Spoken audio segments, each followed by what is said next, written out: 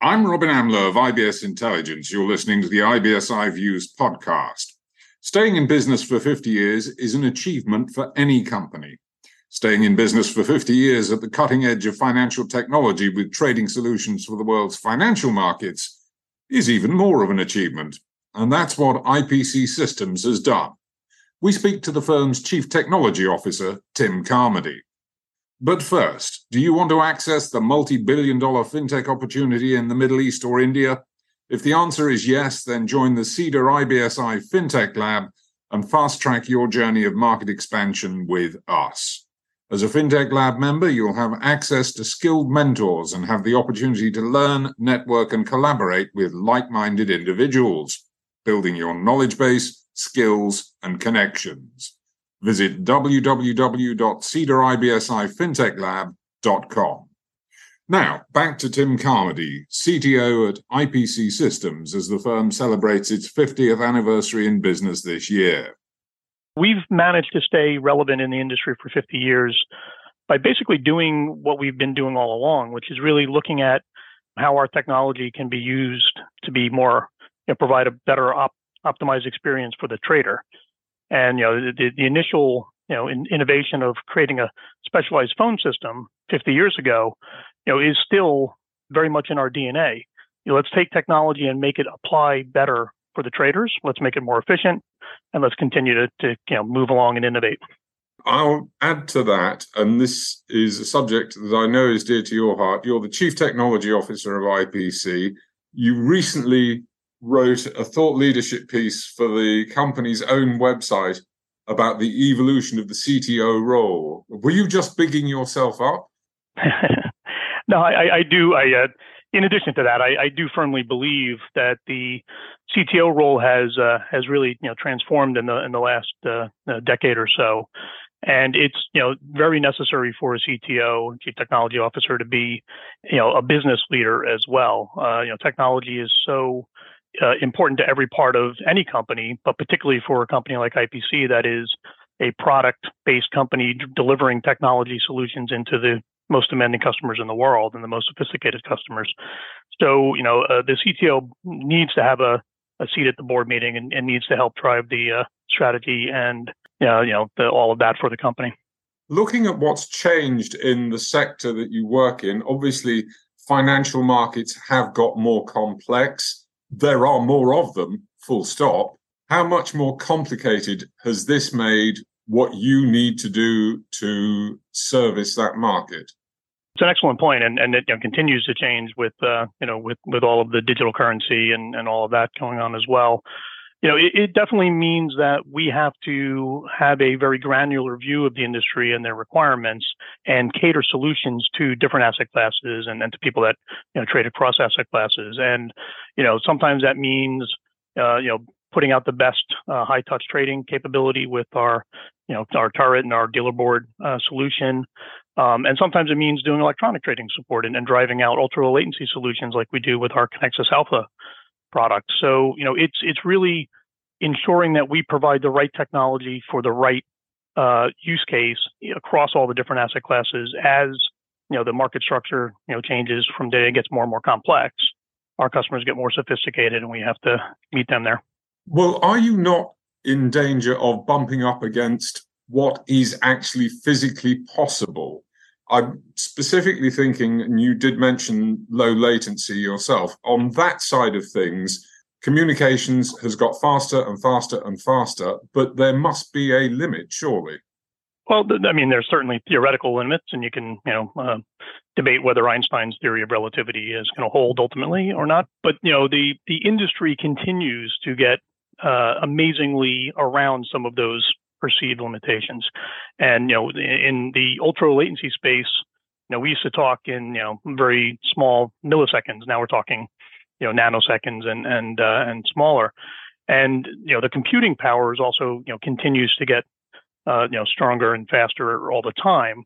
You can look at, the possible advent of quantum computing as something that's on the horizon, or in some cases being used in some labs. But even just the whole evolution with AI and the graphics processing units and all the NVIDIA story, people are using those GPUs now in completely different ways than they would have expected to drive the AI that can drive that ultra latency decision making a lot faster as well. So, the industry is definitely able to figure out ways to continue to improve, and IPC is, part of that and helping drive some of that technology shift. If somebody's got a faster communications device than I've got, and I'm being very simplistic in how I'm describing this, I know, but if somebody's got a faster communications device, that means they can get their buy orders and their sell orders in and out faster than I can get mine in and out. So you've got a captive audience, providing you can keep ahead of the technology yourselves in delivering what you need to deliver to the traders. Yeah, it's 100% the right way to look at it. It's always about faster, not about fast, right? It's anybody that's got a faster capability will be able to to get the scoop, as a journalist might call it, on a trade or a position in the market. And IPC really needs to help drive faster and faster communications across a wide set of requirements. That's high touch trading or algorithmic electronic trading. It's across the whole gamut. What we haven't discussed yet is the cloud, but there's more than one cloud. IPC itself offers multi-cloud solutions. What's the benefit of multi-cloud? Yeah, so cloud technology is a phenomenal technology, and definitely is not the future; it's the present and the future. But you do really have to apply it in the right way.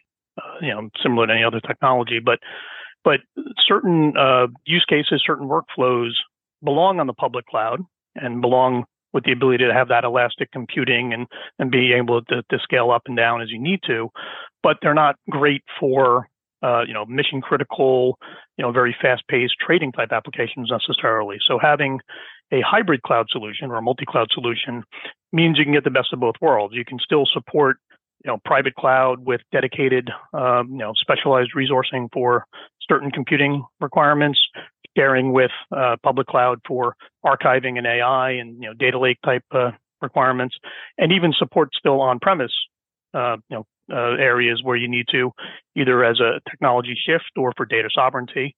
And that's the other part of it, is that there is a lot of sensitive requirements, a lot of data sovereignty, a lot of intellectual property that has to be maintained. So having a cloud strategy that embraces that is also part of it. So multi-cloud, I think, is here to stay for the long time. And one of the things that I would rely on your company on very much is to ensure that what you're doing for me and what I'm doing through you, through your systems, is compliant. Yes, very much so. Obviously, compliance is a big part of how we look at things. Obviously, there's been a lot of fines in the industry for non-compliance, and it's something that gets more and more challenging as you get more and more complex market structures and more cross asset class and all of that. So driving compliance and making sure that we're providing it for our customers and giving them all the transparency they need is a big part of the way we look at everything we do. And that's one of the points. As a 50-year-old company and a global organization, we are a stable ship in the industry to bring things to market that can, still be cutting edge, but still have, that kind of, badge of making sure they're compliant and making sure they're stable. Would you describe yourself, therefore, as the Rolls-Royce of the trading systems business? I don't think I would necessarily describe us as the Rolls-Royce, because I think that's a little bit too elite and premium. I think of us more as a Lexus or an Infiniti, basically a better version of a mass market brand that's still, ubiquitous, very well supported and, able for people to afford. Well, that's the thing. It is a mass market situation. I touched on this earlier, but you need to be present in markets all around the world for your systems to work for people. You need to be able to keep on top with the compliance situation with all the markets around the world that are going to have different compliance requirements that your systems have got to meet. And you've got to keep those systems evergreen for people to want to keep using them. Very much so, and that's one of the unique capabilities of IPC as well, is our global presence and our network that has 7,000 on-net locations that are all finance industry locations. We are in pretty much every country in the world and supporting that, but we also have local presence and local knowledge of the compliance requirements and some of the other fundamental differences between those, and that is definitely something that you need any company that supports the financial industry, but particularly a technology one, to be good at. And it's something that gets overlooked by some of the new entrants who just try to go out to the market very quickly. They don't have an awareness of some of the homologation problems you have in some of these other countries, and IPC has been doing this a long time, so we get it. What happens next? You've mentioned in past answers quantum computing that's coming down the road, that's already in some instances being employed. You mentioned the expansion, well, we've mentioned the expansion of the marketplaces and the new asset classes that are coming. How is this going to change what you do? What comes in the next 50 years? That may be slightly too long a timeline, I appreciate.